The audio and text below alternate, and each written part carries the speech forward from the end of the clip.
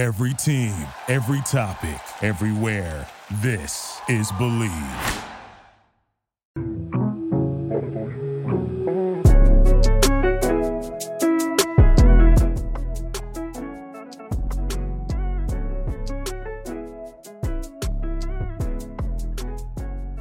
Welcome to this edition of Believe in Grizzlies.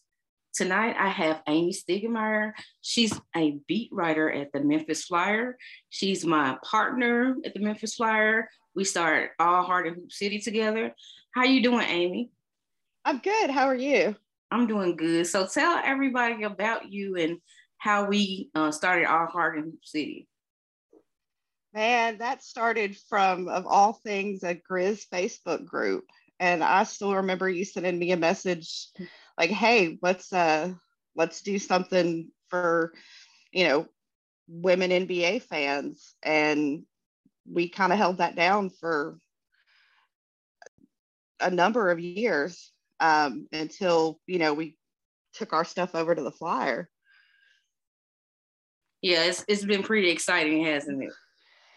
It definitely has. Like we've grown as people and as writers. So it's been an interesting journey. And then I just feel like we have advocated for a lot of more women who, want to write about sports or whatever, regardless if you're a fan or you just want to be a sports writer. It doesn't matter. It's just like, it seemed like we helped open some doors. Maybe I'm not like trying to take credit for it, but I think that we had helped a lot of women. No, I think you're right about that. And I mean, I've had some express that to me. I'm sure you probably have too. There's not traditionally sports media is very male and very white. And when you limit to just that demographic, you're missing out on a whole other side of fandom, of people following the team.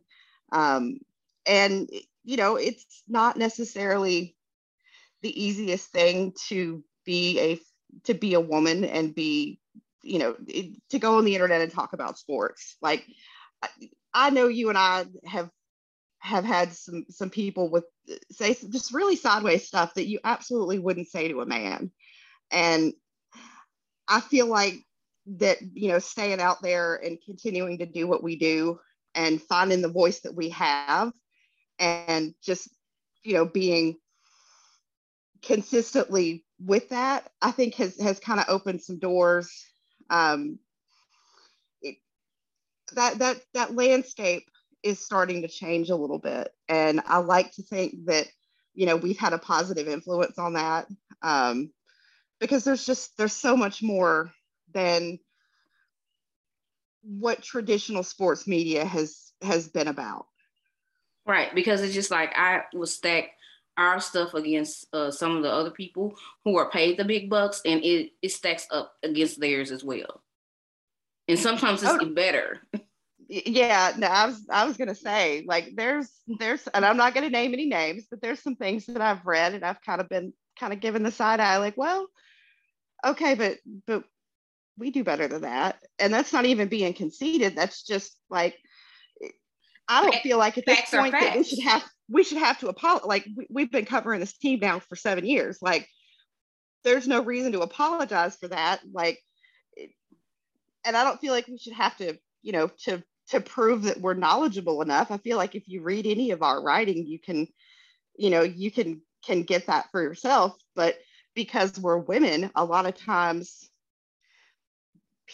men usually, let me say it, don't necessarily take our thoughts and our analysis anywhere near as seriously. Whereas any dude can get on the internet and just say the most outrageous ass shit, all the time. And nothing happens. No one says anything. Nobody questions it. Right. Like, nobody's giving them a test to, like, quizzing them to see how much they know about basketball or how much they know about their team. A couple of years ago, some dude asked me if I knew what a point guard did. And if I could have slapped someone through the internet, I would have that day. Like, yes. it's insulting. But I feel like we've cultivated kind of, or at least I have with my social media experience, I've cultivated a lot of people who see the value in what we do and who don't have those closed-minded attitudes. I mean, my thing is this: I don't need validation from anybody.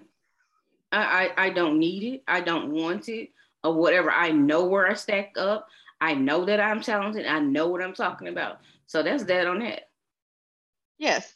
I don't necessarily want anybody else to validate me, but I don't want to be disrespected either. Right. That's what I'm saying. It's just like it's weird. It's weird. So let's start talking about the Grizzlies. So you went to game 1. I went to game 2.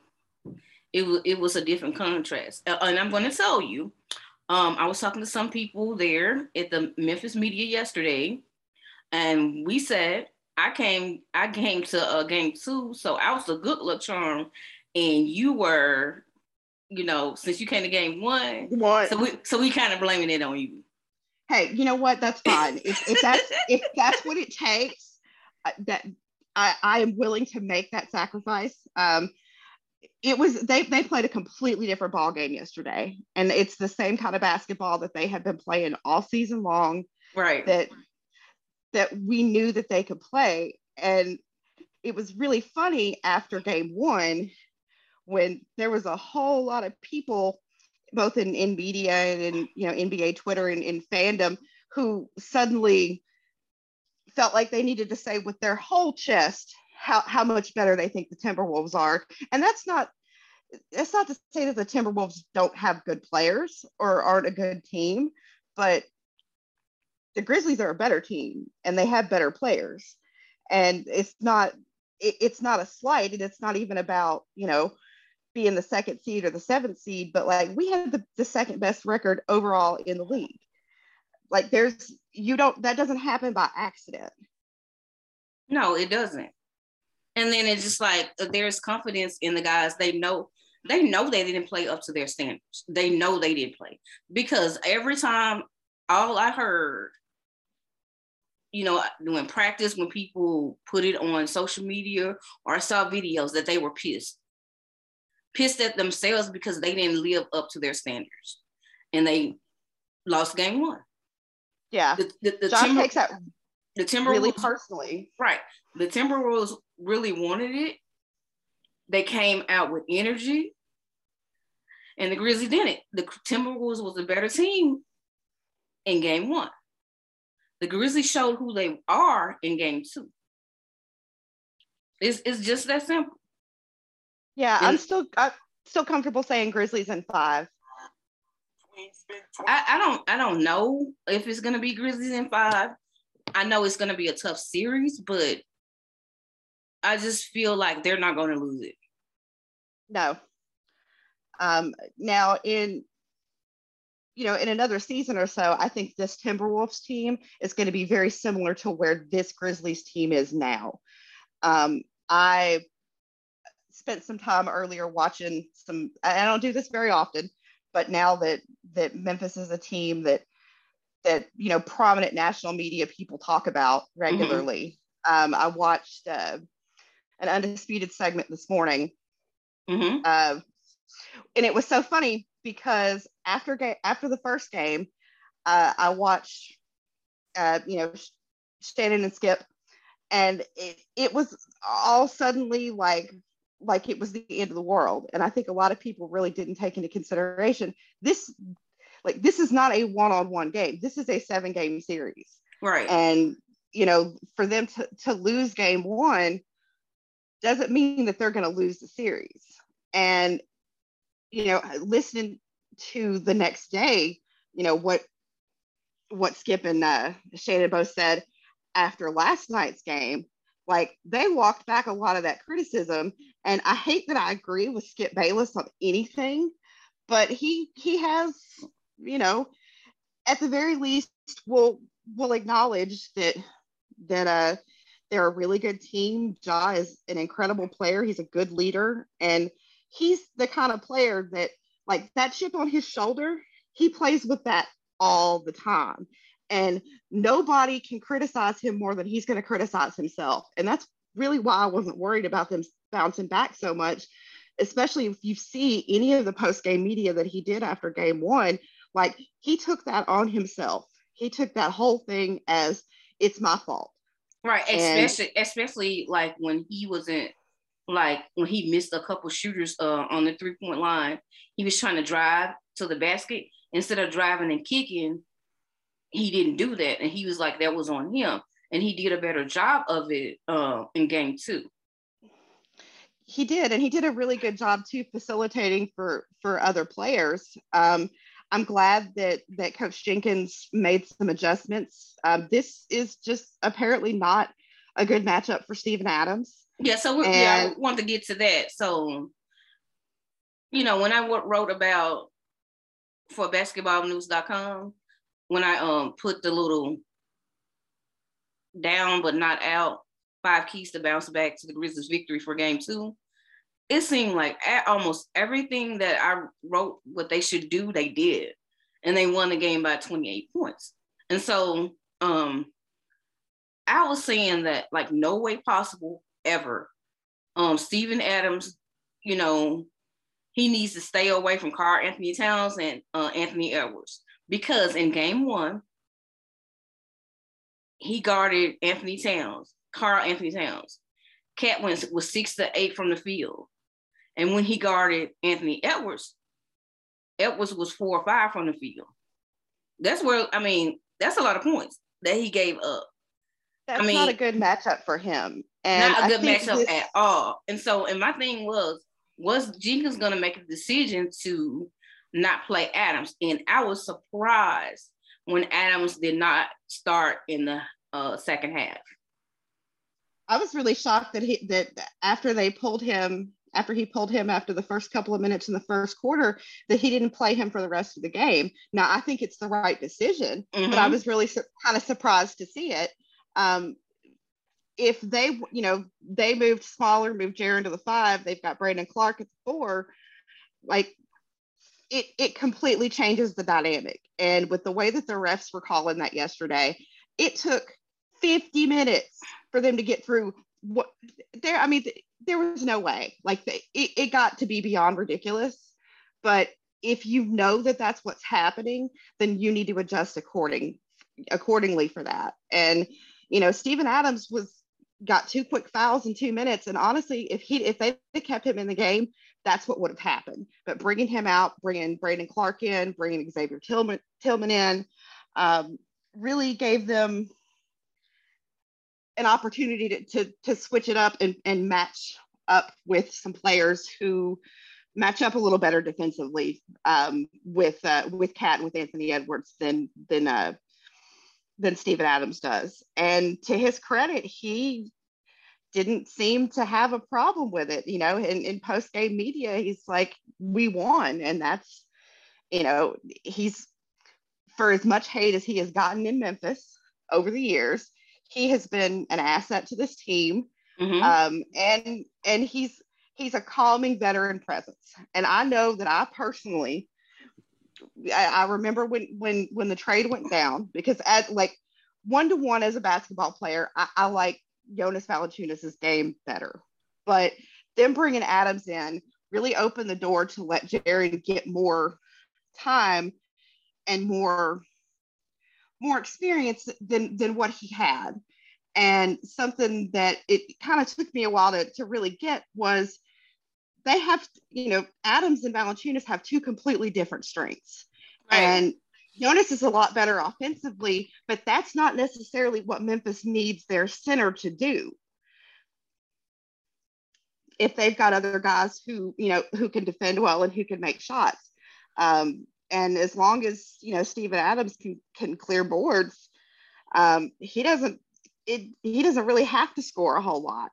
Right, and then he get the offensive rebounds, and there's a lot of screen assists that he does, like when he had his man, and Ja has a clear path to the basket.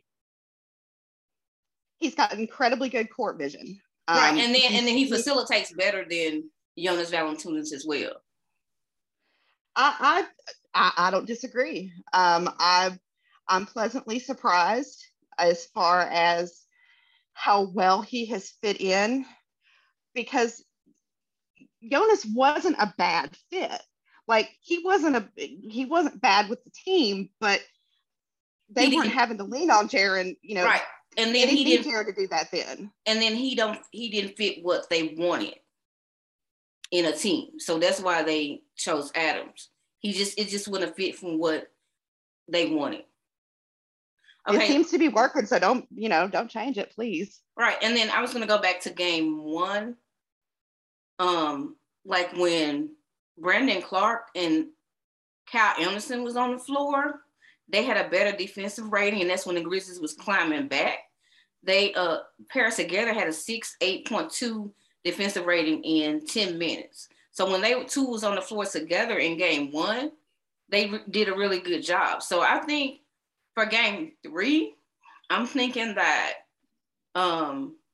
maybe Jenkins just like needs to start Kyle Anderson or Xavier Tillman. And I just want to talk about how he was the spark off the bench, like the foul trouble and all that. He came in, and that next man up mentality, I mean, that's what they live by, and he just put on a show. He really did. He changed the trajectory of that game. He really did. Absolutely. He was the real X factor.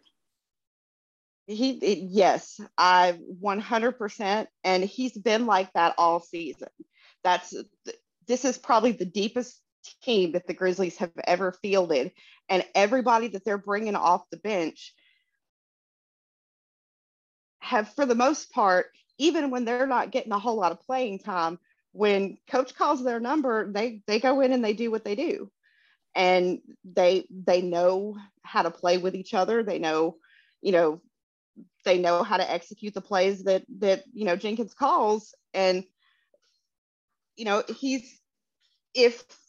if Tillman is going to be that much better of a matchup, then play him instead of Adams. And Kyle Anderson and Brandon Clark don't get nearly enough credit for how quietly good they are. Like we really saw it last year with Kyle Anderson. Once he got completely healthy after that shoulder procedure, like he really just opened up.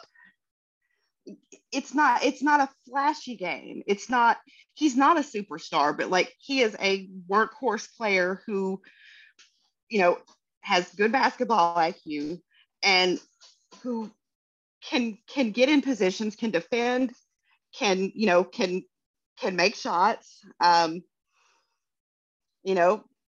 usually makes his free throws. Brandon Clark doesn't, but that's okay. I still love him anyway. But I mean, they because they don't have the kind of highlights that Ja normally has. I think people really overlook the contribution that they make. Yeah, and then it's just like they do the dirty work, They just, Kyle Anderson is like the dirty work, and then like say like John Conchar is just like, he might not have like the fanciest stats, but when he get in there, he's gonna hustle, he's gonna rebound, he's gonna do all the little things that you don't see in the box scores. And he's not too proud to do it either. There are guys who in his position may feel like that they've earned a spot not to come off the bench. And you know what? John Conchar, every time that he's called upon, he goes in and he does. I secretly love all of the games that he does well, because we've watched his game evolve, and he's a very solid player for what he is. He's not going to be your star player, but that's not what the Grizzlies need him to be. But he is capable of being slotted into a game and putting up some meaningful minutes and actually contributing on both ends of the floor. And so we also saw a bounce back performance from Jaren Jackson Jr. In game 1. Jaren, he said that, he had a shitty performance. That's what he described it as. He said it was shitty. And John Morant said that he texted him after the game and said, "I got you." So Jaren said that he was ready. He couldn't let them bait him into foul, get him in foul trouble. He got 2 early fouls, but he calmed himself down and he had a pretty good game. I mean, the first game he was 4-13, from the field. I mean, the next game he was 4-7 from 3, had 16 points and 7 rebounds. So I think that was a good feeler for him. What are your thoughts on Jaren? I think we've kind of seen his evolution as a player over the last several seasons, and his ability to adjust and know when teams are going to try and bait him into foul trouble. He's done a tremendous job of being able to kind of pull back and be more cautious in those situations. But he's also enough of a threat on the perimeter that, if you need a bucket, he'll get you one way or the other. I love seeing him shoot threes because I most of the time expect him to make them. He's not going to shoot 15 threes a game, and I don't want him to do that. But Jenkins' philosophy is you can't make the ones you don't take. With him being able to score from the perimeter, that really opens up the other guys because they're, defenders are going to have to decide who are they going to stick on. And if one of the main strategies seems to be crowd Ja Morant at all costs, well, if you've got other guys who can get away from that and can make shots and can score, like that's winning basketball. Right. And then, Jaren, he's just like, and he got attacked, the first game or whatever. He, calmed down. Xavier Tillman said, like, when he's all over the place, it's hard, but, like, when he's fun and free, he's like, Jaren is, like, pretty hard to guard. He's a tough matchup. So, because he was like, well, yeah, game 1, I got 7 blocks, but we gave up 130 points. And I don't think the defense should be all on him because he wasn't the only one when he was on the floor. When he was sitting on the bench, they gave up a whole bunch of points, in particular Steven Adams. So, that's another story. But I think, I don't know. I think this win may have turned the ship for them because they could not afford to go down, 0-2 to the Wolves. They couldn't do that. I feel like that was really the confidence boost that they needed and kind of the reminder of this is who we are and this is what we do. This is the basketball that we have played all season. And if you notice, when they play and they look like they're having fun, they play better. Yes, I noticed that when they look like they're having fun, they play a whole lot better. I said this in my recap, and I'm gonna work it in anyway because it amused the hell out of me. For it being over Easter weekend, I'm glad that game was on Saturday, so Jesus didn't have to see them miss all those free throws. But they really like they clearly, coach had them watching film, and here's where you messed up. Here's where we got to be better, and they came in and they adjusted in pretty much every way that they had a deficiency in game 1. Right. And like everything, the 3-point shooting was better. The defense was a whole lot better. And they won by 28 points, the largest margin of victory for the Grizzlies in the playoffs ever. It's so crazy to think that because, back in the grit and grind days, like scoring was typically less than it is now, but it's unusual for them not to get over 100 points. It's a lot of times it's unusual for them not to score 100 points before the end of the third quarter, which is definitely a refreshing change from teams that we've seen in the past. All right. So what do you think they need to do to win game 3? I feel like keeping Steven Adams on the bench as much as possible. I will even go as far to say that maybe Jenkins should tweak the starting lineup. It's not to say that you can't give Adams any minutes, but it's become obvious that it's not a good matchup for him. And if you've got other guys who can fill that role better at the time, then yeah, give Xavier Tillman some more minutes, give Kyle Anderson some more minutes, give Brandon Clark some more minutes. As long as they do it, I don't know that it really, the combination of players that they use to win, I don't know, makes that much of a difference. And I think that they like that. Game one was really an eye opener, and I think they kind of got smacked in the face with, we can't be complacent, not even for one game. And they showed that they have the ability to take that lesson and internalize it and then go out and produce on the court. And we saw that in game two. And if they play like that in game three, then yeah, I still feel pretty confident saying Grizzlies in 5, maybe 6. But I still feel like this is absolutely their series. Right. So for me, I'm thinking that with the game one, I'm thinking it's like a heavyweight bout. In game one, the Timberwolves, gave the Grizzlies like a gut punch. They popped them in the mouth hard. Yeah, gave them a gut punch. But then in game two, the Grizzlies countered with a vicious uppercut, because they won by 28 points. What's going to happen in game three? I mean, it's going to be a tough series. It's not going to be easy at all. It's not going to be easy. I think that we're definitely this Timberwolves team is hungry enough. They're definitely gonna make the effort. 1-to-1, I don't think that they're a better team. They have some incredibly talented players. Anthony Edwards it really doesn't get enough credit. I've always liked Karl Anthony Towns. D'Angelo Russell was kind of not really much of a factor in game one. He did a little more in game two, but their ability to make adjustments versus the Grizzlies' ability to make adjustments, I don't know. We've seen the Grizzlies sustain this kind of play over an extended period of time in the regular season. And I don't know that the Timberwolves can necessarily do it the same way. Like they've definitely put together, some winning games, but whether or not they can follow through with that consistently, I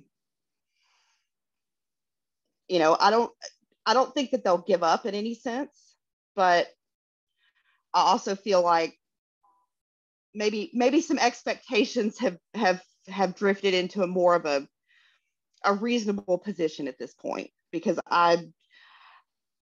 even after the first game, I still think it was kind of silly for anybody to suddenly count the Grizzlies out.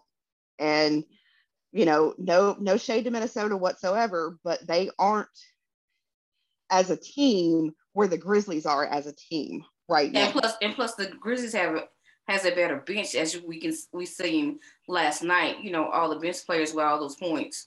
Zaire Wheeler had 13, Brandon Clark had 13. Xavier Tillman had 13. Tyus Jones had 10. So, I mean, it's a really good bench because sometimes, we saw during the regular season, sometimes a bench player had like 20 or more points. It happened all season long. And then it's just people say things was going to slow down in the playoffs, but it really hasn't slowed down all that much, as people would say, not in this round, not with these two teams. It hasn't at all. No, it's going to be chippy, and it's going to be, they're going to go blow for blow. But I think ultimately Memphis will win the series, in part because they have so many guys coming off the bench who, like you said, are able to get in and contribute. And they may not need one guy to score 50 points every night if they're still getting, 40 and 50 from the bench. And I think Tyus Jones really deserves a lot more credit than he gets, not necessarily from Grizzlies fans, because I feel like if you've watched this team over this season and you don't appreciate what Tyus Jones has done and can do, then you're watching basketball wrong and there's not really any help for you. But he's definitely the best backup point guard in the league, and he has the ability to play with Ja and in place of Ja to kind of help fill what there's guys that basically can fill multiple roles. You know, how they need to step up is how they step up in some games. And, you know, with that combination, there's not a whole lot of being able to get around that, I think. Over a 7-game series, like the Grizzlies are gonna wear the Timberwolves down really hard because that's the kind of basketball that they play. Even though they've increased their pace a whole lot since Taylor Jenkins has been the coach, you know, and they get, at least during the regular season, consistently getting a lot more possessions per game. Like they've managed to elevate their pace and also continue to have the same offensive efficiency and have the same defensive efficiency. And that's because they have guys who are good at what they do in the starting lineup and guys who are good at what they do, who will come off the bench, who are not ego driven to the point of, oh, well, I feel like I should be getting more minutes. And like everybody's happy with the contributions that they're asked to make. Okay, I have 2 questions now. Okay. About the 3-point shooting. Okay, so Desmond Bane, we all know that he shoots better from 3 on the road. And then about the rest. To me, I was thinking before they started really resting players at the end of the year, the players were clicking really well. It's DeAnthony Melton. He was shooting the lights out off the ball. I mean, shooting the leather off the ball. Desmond Bane. But to me, I think when they rested them at the end of the season, those games, it messed up the rhythm to me. And I understand they didn't want them to get hurt. And look what happened to Luka. I understand that, but sometimes to me, I think that messes up rhythm because you can get hurt at any point, at any time of the game. You can get hurt at any time. But I understand them being cautious, but sometimes I think that hurts the team. And then it's just like they were off for like a whole week. And I think they didn't have any energy game 1. It disrupts their flow. Right. It disrupts them. And then so like, and we know this. So I'm thinking that messes with them in game 1. So what do you think about the 3-point shooting, you know, especially DeAnthony Melton and Desmond Bane? It seems like they both shoot better on the road. I think so. And I think with Melton, his shot's going to come more in this series as he gets more playing time. Those aren't necessarily the guys that I'm worried about with their 3-point shooting. Mm-hmm. And, you know, because Minnesota is a team that depends a lot on the 3 ball, mm-hmm. They have to both be able to defend that, but they also have to be able to respond.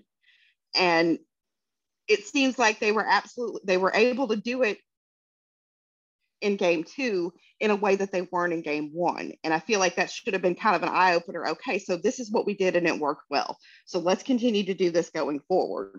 And, you know, the fact that they hadn't played for a week and, you know, they had that last game against Boston where, you know, it was like essentially the Memphis hustle. Mm-hmm. You know, I understand the caution, but I also agree with you that I think that disrupts the flow that they built a momentum to go into these games and play a certain way. And when you stop that, it's hard to rebuild that rhythm immediately. And I think we're going to see, like, there's going to be at least one game where DeAnthony Melton hangs 25 points. It's going to happen. Whether or not it'll be game 3 or game 4, there'll be a game in this series where DeAnthony Melton has at least 24, 25 points. So, okay. Final predictions. How many games you think is going to go? realistically? I think at most they can take it to 6 games, but I still feel pretty confident when I said Grizzlies in 5.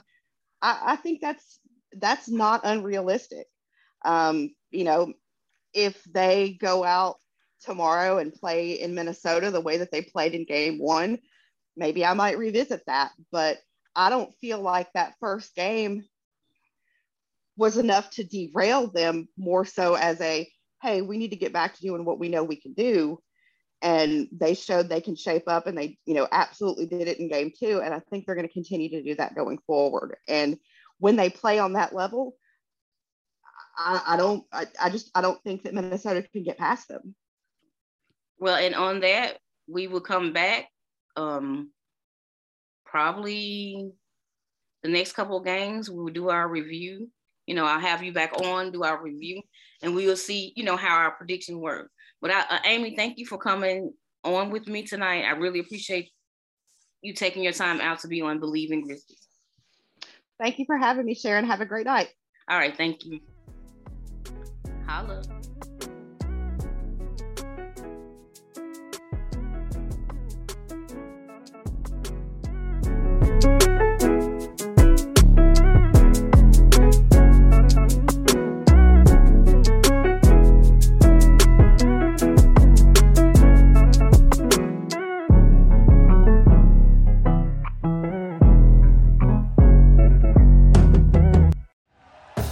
Thank you for listening to Believe.